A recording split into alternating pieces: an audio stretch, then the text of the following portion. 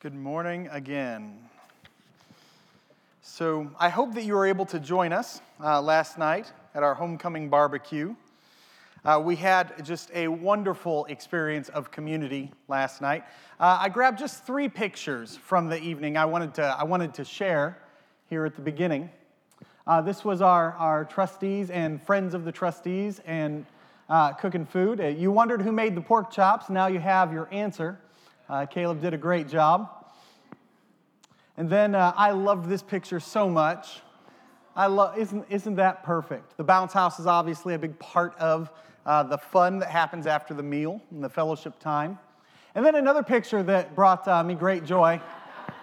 This was, I believe, immediately after the kick in the jaw we heard about a few moments ago. That is Ryan Schrock with our pastor, Ben Henderson. I believe Ben entered the bounce house several moments before Ryan did. Not exactly sure how that worked out, but then that was the result of it. And obviously what there aren't pictures of, and I think that it's good that no one thought to take them, you can go ahead, there we go, was just the fellowship time that happened around food yesterday.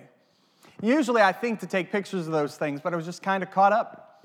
And it was just wonderful to see a packed room, lots of people filling up tables, sitting together, talking with each other, visiting, fellowship, community. I think it was a really, really good night. And that's what I want to talk to you about this morning, is community. You've heard us say it a few times now, that Calvary is a community of God's people. You know what? I wonder, actually. We're going to stop there. How many can say it with me? You ready? If you know it, say it with me. I hope somebody does, or this is going to be real bad. Here we go. Calvary is a community of God's people, being formed by the gospel of Christ to love and serve our community. What's funny is every time I say this to the body, I swear I switch that word family and community. I don't know why. I know it. I swear I do. Calvary is a family of God's people. We're a community, and that's what we want to talk about today. So we're going to be in the book of Philippians, chapter 2, verses 12 to 17. I want to encourage you to go ahead and open your Bibles and go there. And while you're on your way, I want to give you some background on the letter to the Philippians. The church in Philippi was founded by the Apostle Paul in about 50 A.D. He had been traveling, evangelizing, sharing the gospel, setting up churches, but then his way was blocked. The place he intended to go, he was not allowed to go. And we don't have any explanation of that other than that the Spirit of God would not let him. And then one night, he has vision. And a person from the area around Philippi appears to Paul in his vision and asks for help. So the Apostle Paul takes this as a sign from the Spirit, and he goes and he shares the gospel there. And it's really an interesting thing. When he gets to Philippi, there's not a synagogue already there. It says he goes looking for one and he doesn't find one. And what that means is that there were not 10 devoted Jewish men. Because if there were 10 devoted Jewish men in one community, then they had a synagogue. But he did find some women that were praying. And so he shares with them the gospel. One of them becomes a Christian. And Paul goes around sharing the gospel with the people of Philippi, and he has a tough time of it. At one point, he exorcises a demon from someone, and the people don't like it. And so there's persecution. He's thrown in prison. And this persecution, this difficult treatment of Christians in Philippi continues even after Paul leaves. The church was small, but growing, struggling against a community that did not accept them. And then, a few years later, Paul hears about divisions that have begun in the church in Philippi. And so he writes them this letter. This is a letter from the Apostle Paul, their pastor, as they're struggling with division. And so he writes them a letter that is above all about unity, about Jesus, and about being a community that shines. So what I want to do is I want to take this idea of shining brightly from our passage today, and I want to look at it through the lens of our vision statement. You're going to actually see it's going to say a community of God's people, because I apparently don't know the vision statement as well as I thought I did. I apologize for that. It's a family of God's people. So Paul writes them this letter, and we tend to read it as a letter that's meant for us as well, and we should. We should read Paul's letter as though it's written also for us. There's so much in it that applies to us today, but there's also something really big that we can easily miss. Most languages have a word that English does not have, and this is surprising because English is a pretty complex language. It's pretty flexible, and it has a word for almost everything. But most other languages have this word. Spanish has it, French has it, Greek has it, Hebrew has it, Latin has it. It's a word for what we call the second person plural, right? So second person singular is you. If I'm speaking to you, to one individual, but if I'm speaking to you and you and you, we don't have one word that sums that up. Now, in different parts of the country, we have come up with alternatives. If you're in the South, you'll hear the word y'all, right? If you go to the East Coast, you might hear yous. If you go to the Smokies, I found this out by looking this up. I've never heard this, I don't think, youans. Has anyone ever heard someone say youans to refer to a group of people? Now, we don't have a word like that officially in the language for us to use in our Bible translation, and that really is a shame. Because what will happen is we'll read a letter like the letter to the Philippians, and we'll read it as though Paul is writing to me, the individual. But 8 times in our passage this morning, you or your is there. And every single time, it's plural. It should be y'all. And so what that means is Paul is writing things that, of course, we as individuals need to take on. We need to hear.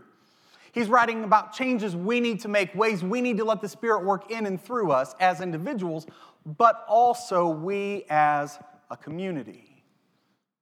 So when he says, for example, that we need to shine brightly, of course he means that for each and every one of us. We need to be the light of the world. We need to let the Holy Spirit use us in a way that shines to the people around us. But he's also saying, if each of us are individual lights, what he wants to happen is for Calvary to be a place where those lights come together and shine even brighter.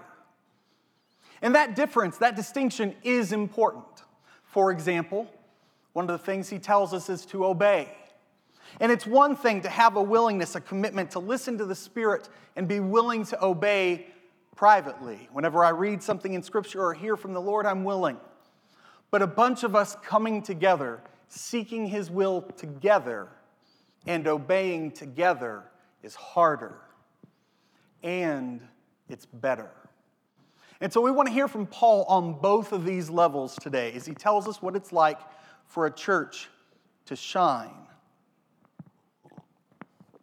So, a community that shines. What does that look like? First and foremost, that community is open to the work of the Spirit.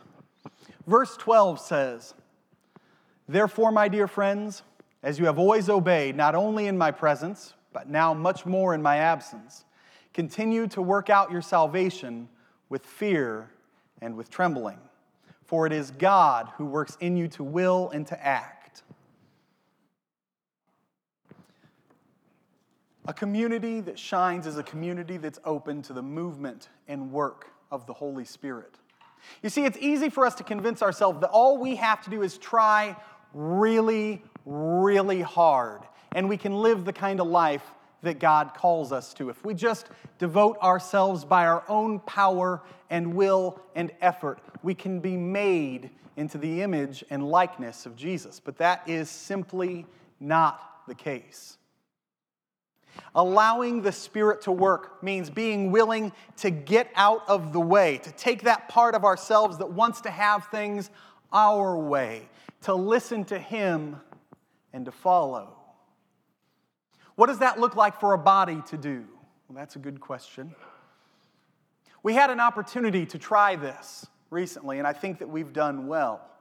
We found out a while ago that another church from FEC was opening up in the area, and that was a surprise to us.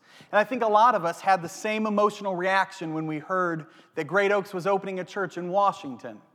We were a little bothered that we didn't know about it beforehand. We wondered, what are they saying? Are they saying that we are somehow not doing what we're supposed to be doing?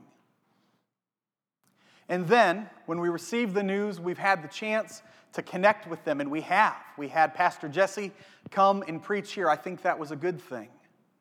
Because you see, we can oppose what God is up to. Maybe it didn't start the way that we wished it would start. Maybe it didn't even start the way that the Spirit wanted it to start. But the church is coming. And so we have the opportunity. We can either make ourselves an obstacle to what the Holy Spirit wants to accomplish through Great Oaks, or we can make ourselves people who will get involved, who will join the team, who will get out of the way of the work of the Spirit and join in. And we've had some opportunity to do that already. We may be able to have their trailer stay in our parking lot for a while they look for another place for it. We may be able to let them use our building a bit. And that, I think, is exciting. Not for Sunday mornings, but for their youth events in the middle of the week. That's exciting because it gives us this opportunity to see the Holy Spirit at work in our community and to say we can either join or we can be an obstacle. We can either go with the Spirit or we can quench it. And what Paul is telling us is to be a community that joins with the Spirit. In those moments when our own frustrations, the desire to put ourselves first, rise up and make it difficult. A community that as one is willing to say, no, we're going to move ourselves out of the way and join in what the Spirit is doing. A family, a community, a church that does that is a church that shines. Let Calvary be known as a place that never quenches or stands in the way of the work of the Spirit. Another thing that we can do to shine, Paul says in verse 16, is to hold tight to the Word. Verse 16 says this, "You'll shine among them like stars in the sky as you hold firmly to the word of life." We've had several opportunities and encouragements to pick up a habit of regular Bible reading in the last year or so. We've begun putting out those monthly Bible readings, right? With 5 readings for every week. And we encourage you to stick with them and to do those together. And individually, you can see a life change when it makes a habit of setting aside time and diving into the Word, but there's something even better than that. When the church will join together and do this together. That's one of the great things about the Bible reading plan is we can do this together, be reading the same scriptures at the same time. They can enter the life of our church body that way, but also with the small groups that we're kicking off. In the Rooted 10-week program, there's 5 weekly devotional readings, each of them heavy with Scripture.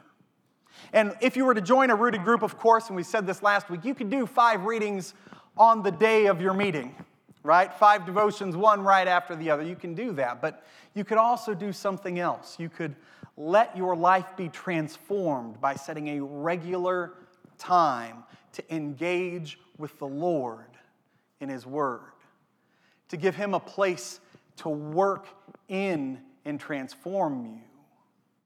And then to come together with a group and do that and experience that together. A community that shines is a community that holds tight to the word of the Lord. But if we want to be this church, this family, this community that shines, that will only happen if we are being transformed by the gospel. So the next part of our vision statement is being formed by the gospel of Christ. And Paul says a few things about that in here. In verse 14, he says, do everything without grumbling or arguing. Do everything without grumbling or arguing. He says something a little bit earlier that puts an even harder point on it. In verse 12, he says, as you've always obeyed, not only in my presence, but also in my absence, continue to work out your salvation. As you have always obeyed. You see, that word obedience is one that we don't like very much. It tends to hit us in our culture in a weird way. We tend to value our independence and our ability to do things the way we want to do them. And that word obedience, it just makes a feeling inside that doesn't quite fit with the direction our culture encourages us to go. Now, obedience is not rule following. That's not the same thing. Some people are naturally rule followers. You know those people. Maybe you are one of those people. They find out an expectation and it's just easy for them to meet it. That's a personality trait. Paul's not saying all of us need to become exactly like those people. You see, obedience is what happens when it's hard. When the calling is something you don't naturally want to do. When you have that desire to rebel rise up within you, obedience is when you take that, put it aside, and follow. An example we've used before is the wet paint do not touch sign on the wall. Some of you, and I will never understand you, see that and feel no urge to touch the wall. I would have no urge to touch the wall until I see the sign that tells me not to, and then immediately, I have to. And the excuse, I want to see if it's dry. Who cares? I just want to touch the wall because someone told me not to. How many of you can relate to that? Anybody? Yeah. Obedience is when we see the sign, we want to disobey, and we put that aside and follow. So what does that look like for us? Paul says, do everything without grumbling or arguing. First, I want to tell you what he's not saying. This is what Paul is not saying. He's not saying that arguing is always bad. An argument is actually a very good and healthy thing if it's done well. It always strikes me as odd when I meet a couple, especially a new couple, that says they don't argue. There's a couple of reasons for that. A couple of reasons a couple might not argue. One of them might be that they are exactly on the same page. They work together perfectly well, and there's just no reason for argument. And if you're sitting in here in a couple that doesn't argue, that may very well be you. But that's not usually why they don't argue. Usually they don't argue because one or both of them are very, very afraid of the pain that comes from an argument. And so they avoid it. They surrender. They just accept the other person's way. And that will work for a little bit. But frustrations, resentments start to build up over time. The best way for a couple to work things out is to have the arguments. Where do you want to go to eat? I want to go here. Well, I want to go here. Let's figure out which one we should go to. How do we want to raise a child? How many do we want to have? Where do we want to live? Where do we want to go to church? Whatever the argument is, if you'll actually have it out in the midst of the argument, you understand one another better. You figure each other out, and you can grow. Because here's the thing, both people in that couple are a gift in that couple. Both of them see things in some ways clearer than the other. Both of them are going to be right sometimes. And if you will share and have the argument, and you do it well, when you come out of it, you'll be better off than you were before. There's no bitterness or anger or resentment left over. Now, as a body, as a church, as a family, we work in largely the same way. You are a gift to us here at Calvary. There are going to be times that you see things clearly that nobody else sees in the same way. And if you just don't speak up, you've robbed us of something. You've robbed us of the ability to hear from you and perhaps grow. Paul's not saying don't argue. If you have something that you need to tell us, if you have something that you object to, come to us, let us know. But here's what Paul is saying. Do not adopt a heart stance of argumentativeness. And here's what I mean. I think of a Southside Christian Church, the church I was at before, when they were getting ready to open up a second location. There was a lot of debate. Should we do this or should we not? It was going to be an expense when they had to buy the building. They were going to have to hire more staff. There was just a lot of figuring out to do. And there was someone named Kathy Ransom who came to every single one of the deacon meetings and objected to the second campus.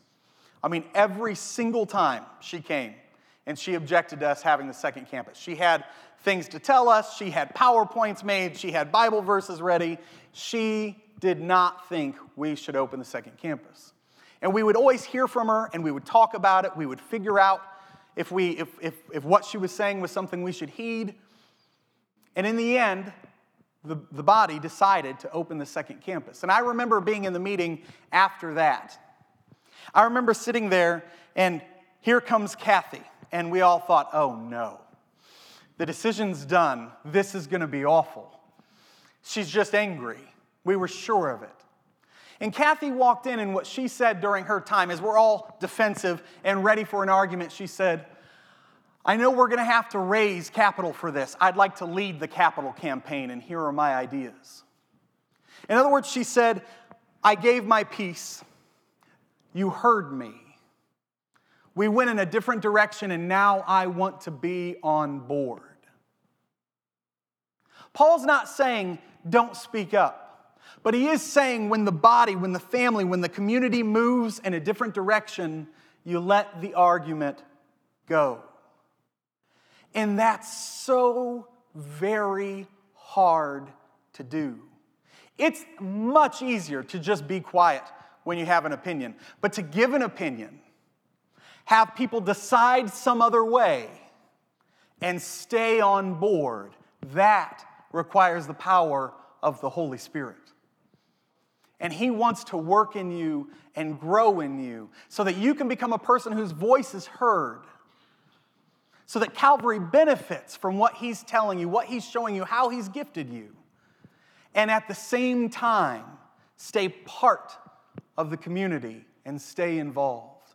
Paul says, have the arguments, but do not adopt a heart position of argumentativeness. And grumbling is the same way. You know what grumbling is, right? Grumbling is when a person goes along, but they're just not very happy about it, and they say the things under their breath. They move slowly. They very obviously don't want to be there. And then they might say, I don't know what you're complaining about. I showed up. I know that when I would do chores as a young person at home, often I would do what my parents would tell me to do. I would just do it with mumbling under my breath and slowly and with a terrible attitude. And I never understood why my parents were bothered by that. I'm sure every parent here has dealt with something like that before. That's grumbling. As a member of this body, you can be part of it. You can show up on Sunday mornings, you can come to the barbecues, you can go to Sunday school, and you can do the whole thing while grumbling. And if you do, you'll notice an effect around you. You'll notice that other people tend to take on the grumble. It spreads. And then after a while, there's a group of you, and the grumble gets louder, and then the grumble gets louder, and then this heart stance begins to make it harder and harder for you to only grumble. And eventually you want to oppose. What Paul is saying is let your objections be heard, and then be willing to let them go. And don't come with a grumble, but come joyfully as a part of the family. Paul tells us what the heart stance of each individual in a community that shines is like. They obey the Lord, and they put on Christ-likeness. In verse 15, he finishes, "Do everything without grumbling or arguing by saying, so that you may become blameless and pure, children of God without fault in a warped and crooked generation." What he's saying is that the way you do this, you get out of the way of the Holy Spirit, and then you make your life surrounded by a rhythm of Christ-likeness. You fill your life with those things that fan the Spirit into flame in your heart and in your life. You do regular devotions. You come to church. You get involved and you watch how the Spirit molds and changes you in the midst of it. And if a community will do this, you'll be amazed at the change that can happen. A change in our own hearts and a change in our community as well. He tells us to put on Christ-likeness and to do away with grumbling and with arguing. And the why. Verse 16. "And then I'll be able to boast on the day of Christ that I did not run or labor in vain." We are going somewhere. God is at work leading us somewhere. The day of Christ is the day of His return, and His people have been called to work and toil and labor and serve and love in the meantime. And what He calls us to do is to put on this Christ-likeness, to shine to the people around us, to draw them in, keeping in mind that one day He's going to return, and our time to shine to those that need it most will be over.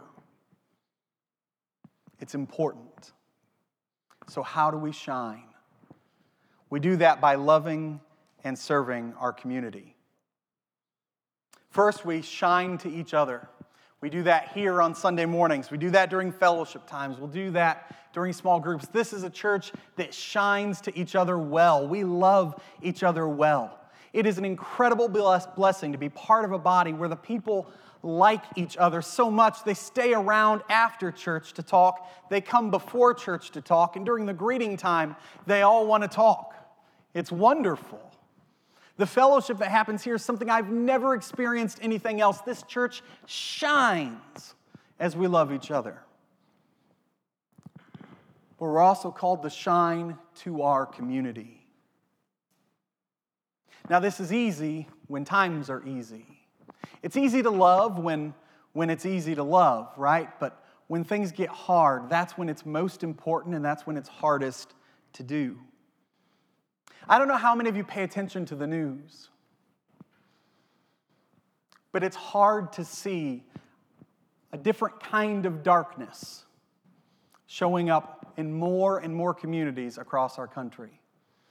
Issues of racism, of political violence, shootings, violence in all forms.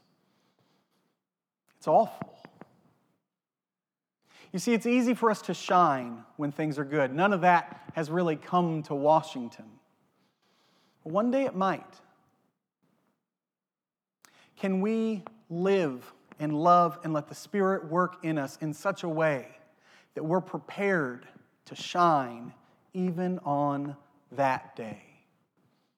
Can we be people who practice forgiveness now so that when the day comes and there really is something hard to forgive, we line up to do it? Can we be people who practice loving one another now so that when a difference between us and another person comes up, there just is no prejudice in our heart? Can we be people who look on those who think differently than we do with love in such a way now that as the culture around us gets angrier and angrier, we can be people of peace that shine with the love of Jesus? One thing I love about this church is that it is not mostly Republican or Democrat or conservative or liberal. I love that there are so many of us in here that think differently on so many of these issues. That's a gift and it's rare. And we love one another. Can we do that even when the culture around us puts more and more pressure and tells us that we're not supposed to love? We're supposed to hate. In those moments, can we shine? That's what Paul tells us to do. He tells us that you'll receive the Holy Spirit, and you individually, you need to learn to let that Spirit work. You need to learn to let that Spirit move and change and transform you. But he says that's the easy part. The hard part is to do that together. So we call this Sunday, after the homecoming barbecue, Vision Sunday. And the reason we do that is we want to talk about what kind of church we want to be. And here's the call that the Apostle Paul has for us today.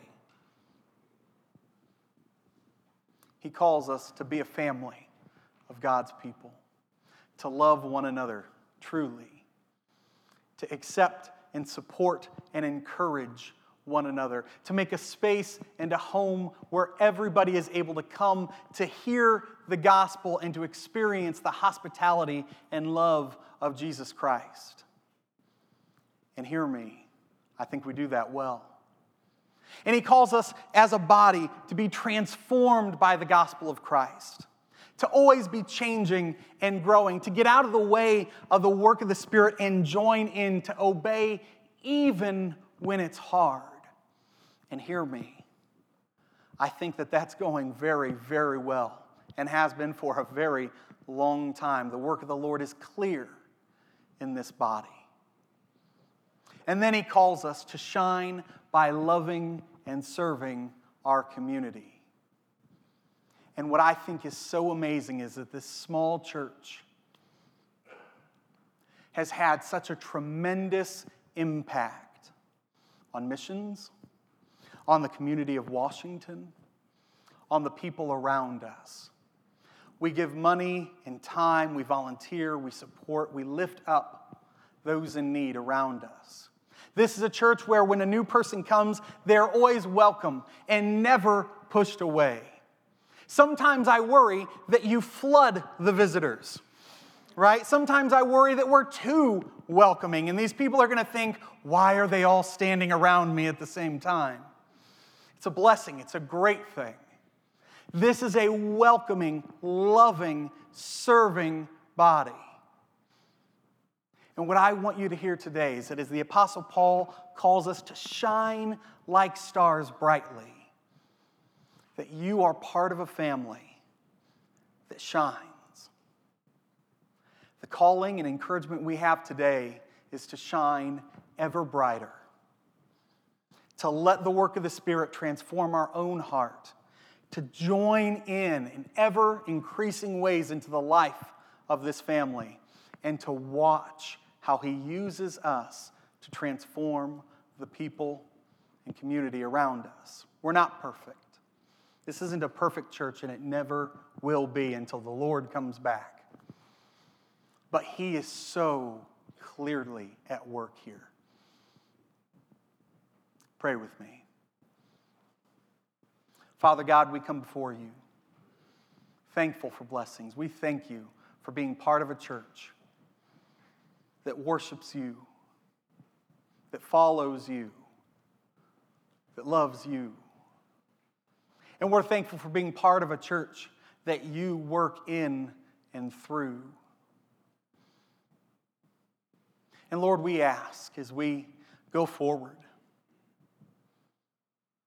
that you would convict us of those places where we need to change. Where repentance is needed, we pray repentance would come. And that we as individuals and a body together